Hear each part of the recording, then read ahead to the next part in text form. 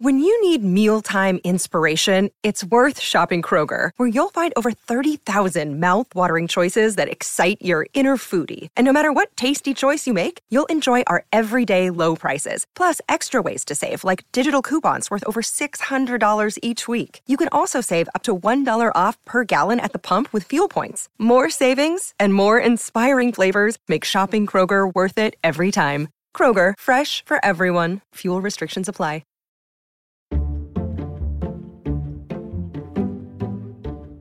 Physics, it rarely gets a moment in the sun. If you're not a physicist, you probably don't hear all that much about things like subatomic particles. But you may remember this one big thing that happened about a decade ago. Physicists believe they have finally found the Higgs boson, a subatomic particle that's a building block of the universe. What is the energy that drives the Big Bang?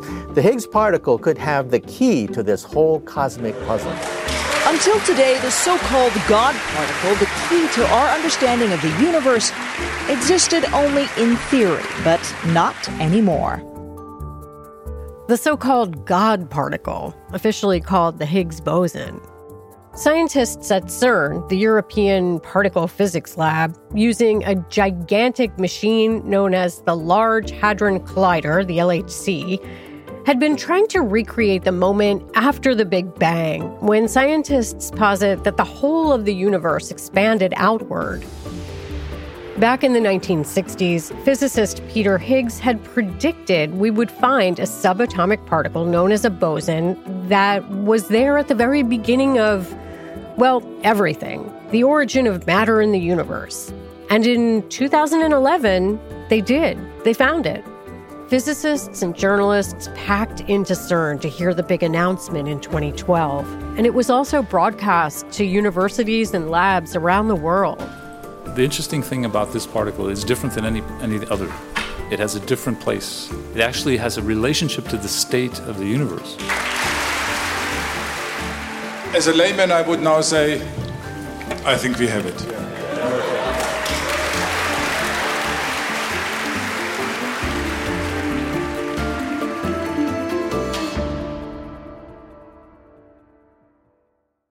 Wall Street Journal science reporter Eileen Woodward says one of the reasons Higgs is so important is because it helps to give many other particles mass. The Higgs boson particle is almost a linchpin to the Standard Model because it indicates the existence of this Higgs field. Basically, the Higgs field is this invisible, ubiquitous energy field present everywhere in the universe that helps fundamental particles acquire their mass. But the thing is that Higgs boson discovery, it was a really rare occurrence. Kind of like finding a needle in a haystack when you already know everything there is to know about hay, and you've sifted through it like millions of times already. Since then, new particles have been found, but none has been as monumental as the Higgs. And the lull is bringing up some nagging questions. Some physicists say we need to build bigger, more powerful particle accelerators to help us discover more secrets about the universe. But there's also ongoing debate over whether to keep investing in these gargantuan machines, which cost billions of dollars to build and operate, especially when there are some emerging, less costly methods to help us find these answers. From the Wall Street Journal, this is The Future of Everything. I'm Janet Babin. Today on the show, Wall Street Journal science reporter Eileen Woodward and I report on the future of particle physics, what we've learned from these large-scale particle accelerators, and why some scientists are questioning their usefulness.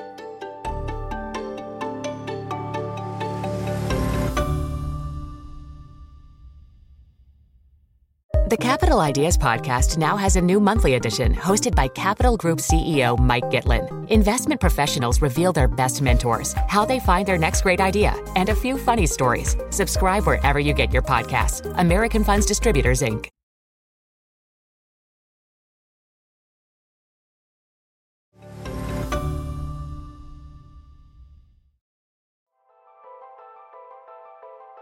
There are more than 30,000 particle accelerators operating around the world, and more are in the planning stages. But the most famous one is the one we've been talking about, the Large Hadron Collider, where the Higgs boson was discovered. Dr. Mike Lamont had been a researcher at CERN for more than 2 decades by that time. I mean, I was in tears, of course. I mean, this was quite an emotional moment for all of us. Really, really an amazing achievement, for humankind.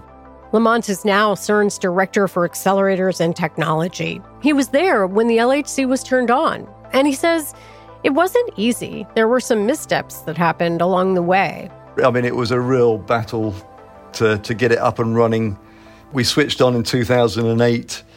10th of September 2008, and 9 days later we had a major explosion in the tunnel. Took us over a year to fix it and start back up. That tunnel Lamont's referring to is about 100 meters underground, straddling the border between France and Switzerland near Geneva. It's shaped like a racetrack. And it is large, a cylinder nearly 17 miles in circumference. But it's what happens inside that's the good stuff, the recreation of moments after the Big Bang. The process that found the Higgs boson starts with a beam of subatomic particles, usually protons. They belong to a group of particles called hadrons. Sometimes the LHC also collides ions. But these particles, they don't go directly into the LHC. First, researchers put the particles through a succession of smaller machines, or rings, in the CERN complex. Each one accelerates the beams to a certain energy before directing it into the next, faster machine. This happens again and again, faster and faster, until finally they're fed into the last one, the mammoth 17-mile racetrack that is the LHC. So we focus the beams down to a very small size. We're talking down to 50 microns transverse dimension, so the size of a human hair. So the bunches are kind of like these thin hairs. They're about 30 centimeters long, passing through each other at the interaction points. And then there are these enormous superconducting magnets, and they help to guide the 2 particle beams in opposite directions. And by this point, they're going so fast, they're traveling nearly at the speed of light, 186,000 miles per second. Then comes the collider part. Lamont says the bunches can crash into each other hundreds of millions of times each second. But they don't make any sound because, like space, they're in a near vacuum.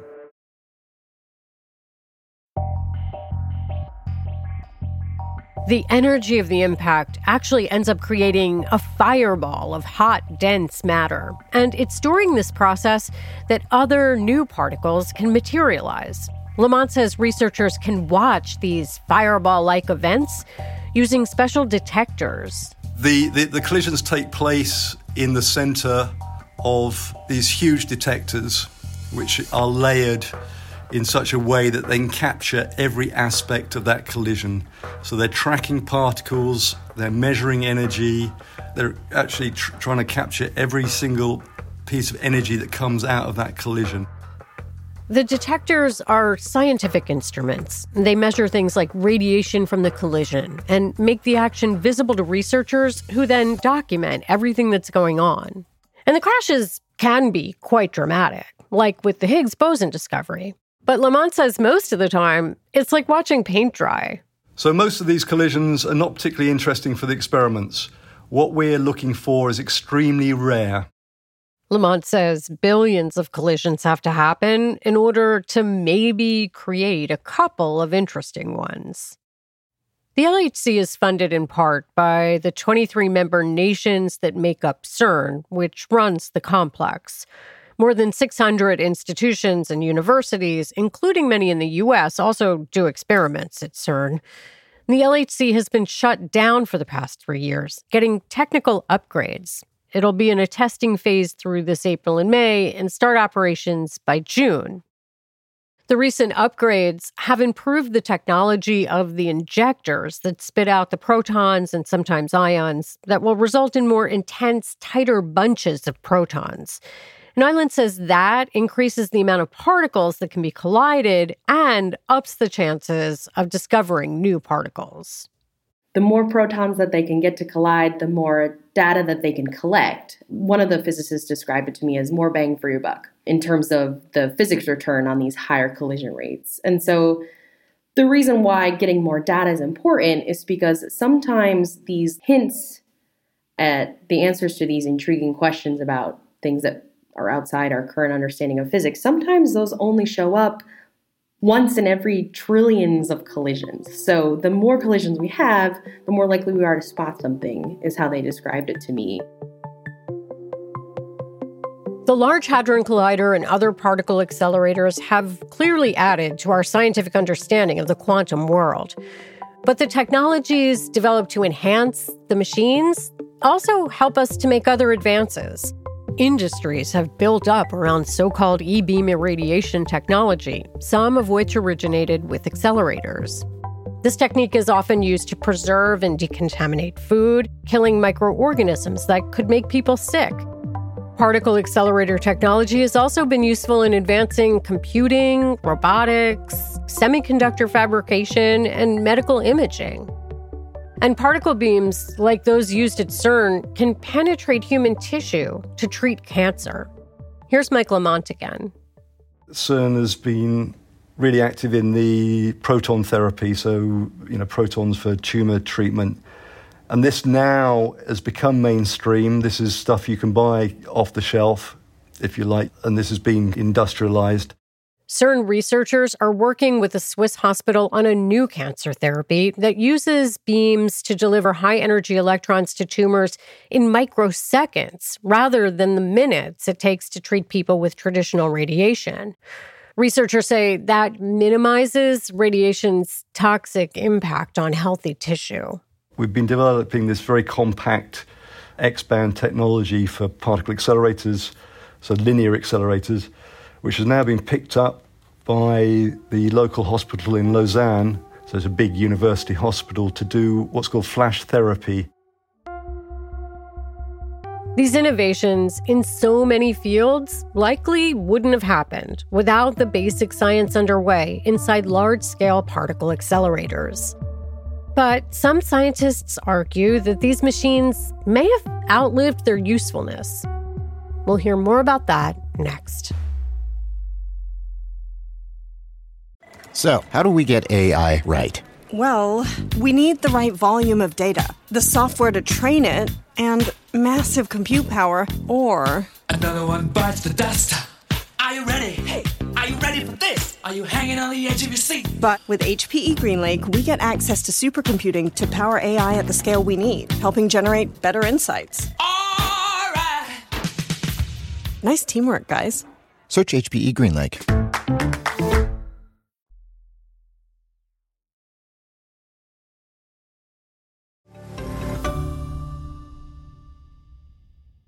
Over the years, the LHC has found other particles, but none that fundamentally changes our understanding of the universe like the Higgs boson. This lull is amplifying concerns in the scientific community regarding the cost-benefit ratio of traditional particle accelerators. Again, here's my colleague, Eileen Woodward. It's certainly not ideal, I think, for physicists to continue to not find these particles. Eileen says there were high hopes that the LHC would uncover additional mysteries about what our universe is made of. One of the big ones, finding the last puzzle piece of physicists' theory about all the building blocks of matter, called the Standard Model. The Standard Model is scientists' current best theory to describe the most basic building blocks of the universe, so everything that makes up everything. The model explains how particles interact with each other. It mathematically explains 3 of the 4 fundamental forces of the universe. There's the electromagnetic force, the strong force that holds the nuclei of atoms together, and the weak force, which holds things together at subatomic distances and is responsible for most radioactive decay. The Standard Model predicted the Higgs boson, and when it was detected by the LHC, many researchers saw it as confirmation that the Standard Model was viable. But the model doesn't explain a bunch of things, including, crucially, the way gravity works in certain circumstances. Gravity doesn't fit neatly into the physicist's standard model. And Eiland says the standard model also doesn't explain the majority of what makes up the universe: dark matter and dark energy. Dark energy is this mysterious force that scientists think is playing a key role in sort of accelerating the expansion of the universe. Dark matter, they know a little bit more about, not because they've ever seen it. Essentially, researchers began to notice that galaxies were spinning faster than they should, sort of based off the gravitational pull of the matter that we could see, visible matter. That led them to conclude that there was something invisible, giving these galaxies additional mass, and therefore additional gravitational pull. You could think of dark matter as the invisible, shadowy cousin of matter, I suppose. Understanding these forces is essential if you want to comprehend what was going on in the early universe and what will happen going forward. Many physicists say the best way to answer these questions is with more powerful particle accelerators. But there are some concerns about that. First, it takes a lot of electricity to power CERN's massive particle accelerator complex. According to the most recent figures, CERN says it will use 1.3 terawatt hours of electricity annually. That's roughly what you'd need to power about 300,000 homes in the UK for a year.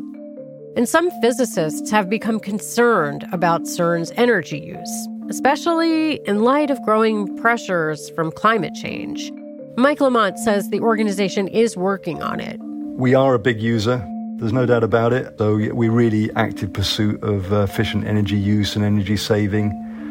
We have an energy management panel which is pushing deployment of energy saving technology, heat recovery.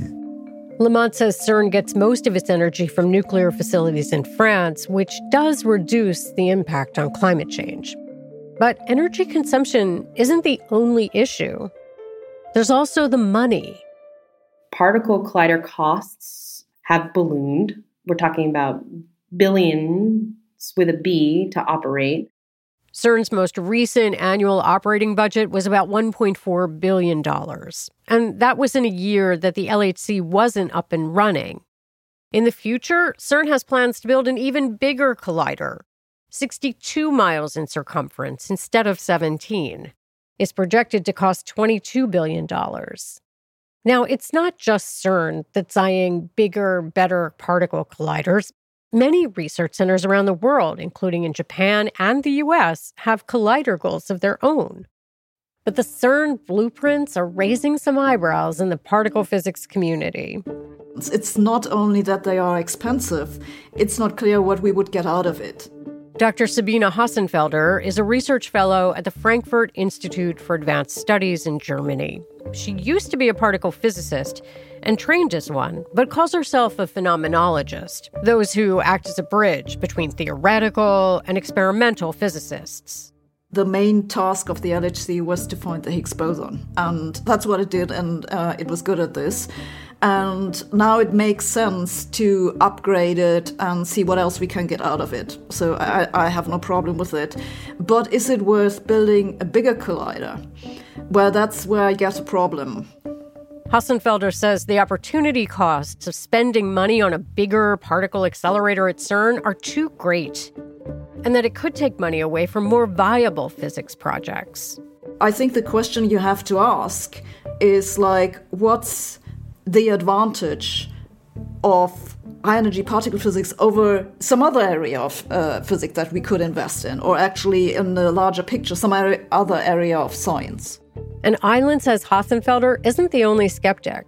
There are definitely certain scientists that are questioning the need for future iterations of particle accelerators in their current form, in this sort of giant 27-kilometer sized, LHC-sized form. Some folks have this sort of idea that we're reaching very quickly the shores of what particle accelerators can help confirm or deny in terms of theoretical physics.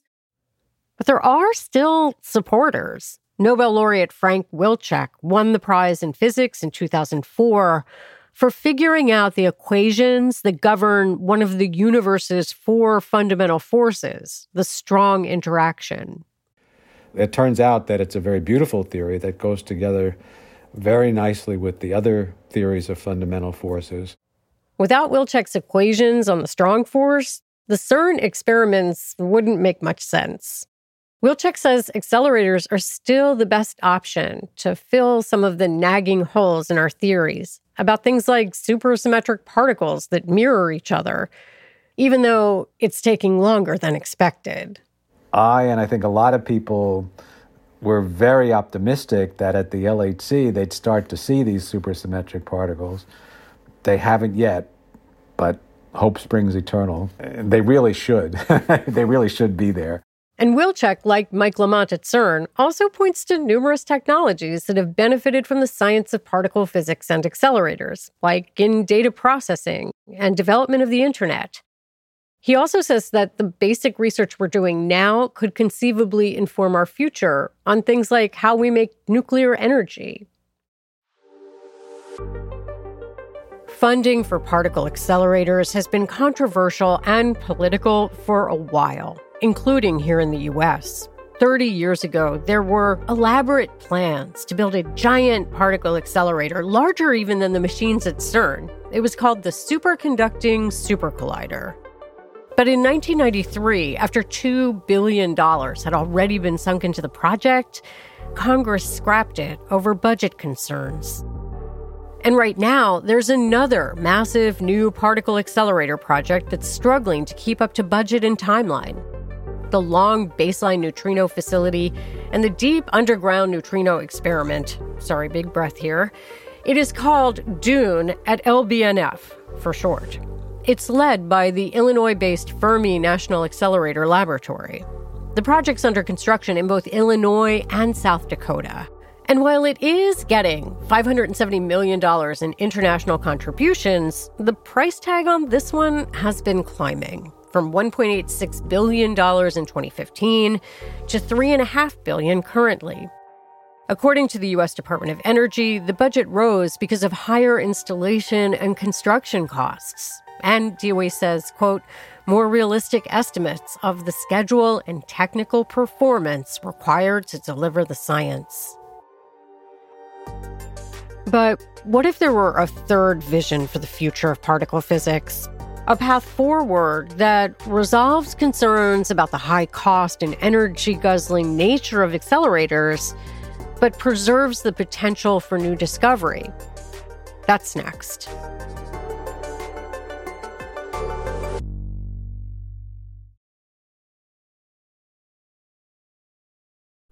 This message comes from Viking, committed to exploring the world in comfort. Journey through the heart of Europe on an elegant Viking longship with thoughtful service, destination-focused dining, and cultural enrichment on board and on shore. And every Viking voyage is all-inclusive, with no children and no casinos. Discover more at Viking.com.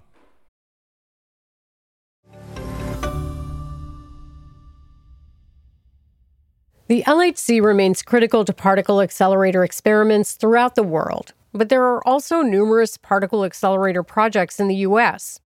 The U.S. Department of Energy's Office of Science operates more than a dozen large scientific research facilities that use accelerators or accelerator technology, and NASA operates a handful as well. To help make funding decisions on these projects, the DOE created a group called the High Energy Physics Advisory Panel, where members review and recommend accelerator projects. Of course, we're pushing the limits of what the LHC can do. Soren Presteman is a senior scientist at the Lawrence Berkeley National Lab and on the panel. Presteman says the U.S. remains committed to CERN and the LHC, but is also moving beyond it to other projects. And the community is looking for what is the next avenue to reach new energy realm, to explore the new area of unknown. What new particles are out there? And is there something beyond the standard model of physics? That's really the quest right now. That quest right now still includes some high-budget, big-footprint projects. But my colleague Eileen Woodward says the lack of recent progress is nudging some researchers to rethink giant high-energy particle accelerators. There is a way to continue probing the answers to some of these fundamental physics questions that are less expensive, certain experts say. You don't necessarily have to create the collider that goes to higher energies to make progress on this. You could have higher precision measurements at lower energies. Not that you could easily eliminate high-energy colliders altogether, but you may be able to reduce costs.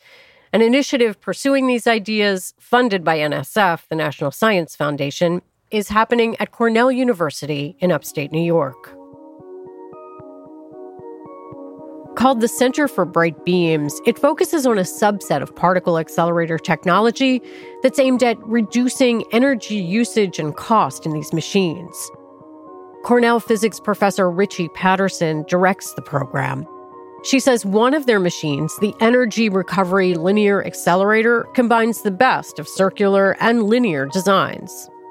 Circular accelerators are great because the beam goes around and around in a circle and you can use it over and over again. But it will have a certain finite size because of that circulation.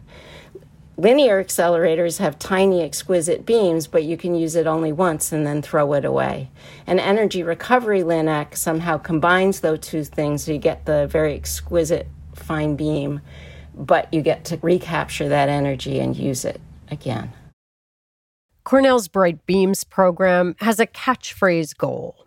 They say they want a beam in every basement, every university basement, that is, meaning if you could make accelerators smaller and more energy efficient, you could effectively make more of them, condense their size, and scatter them around the country where they could produce X-ray beams for industry or do scientific research. And if these new devices, like the ones being developed at Cornell, were able to reach their potential, they might be able to cut the size of future colliders. Right now, particle accelerators are very complex, often huge devices that need teams of experts to keep them running.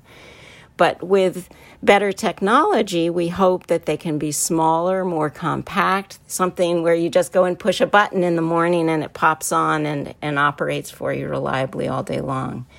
And that possibility is there. I think it's right over the horizon, and there are lots of people, not just us, we're all working together to try and make that happen.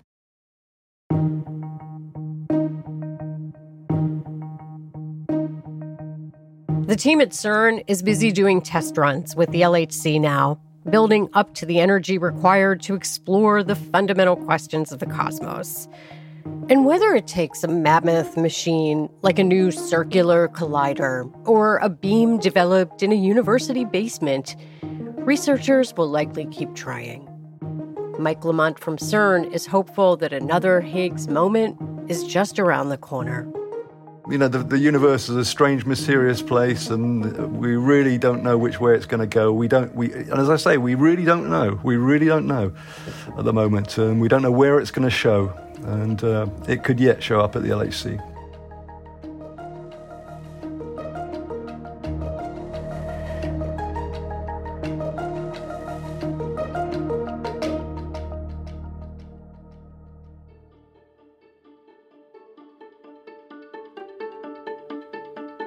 The Future of Everything is a production of The Wall Street Journal. Archival audio for this episode was provided by CERN. Stephanie Ilgenfritz is the editorial director of The Future of Everything. Our sound designer is Jess Fenton.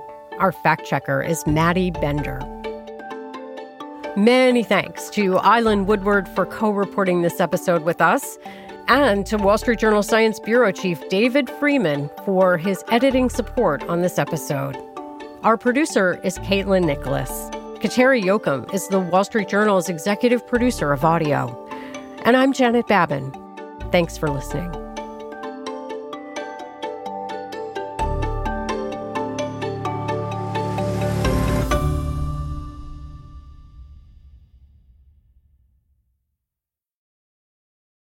This message comes from Viking, committed to exploring the world in comfort.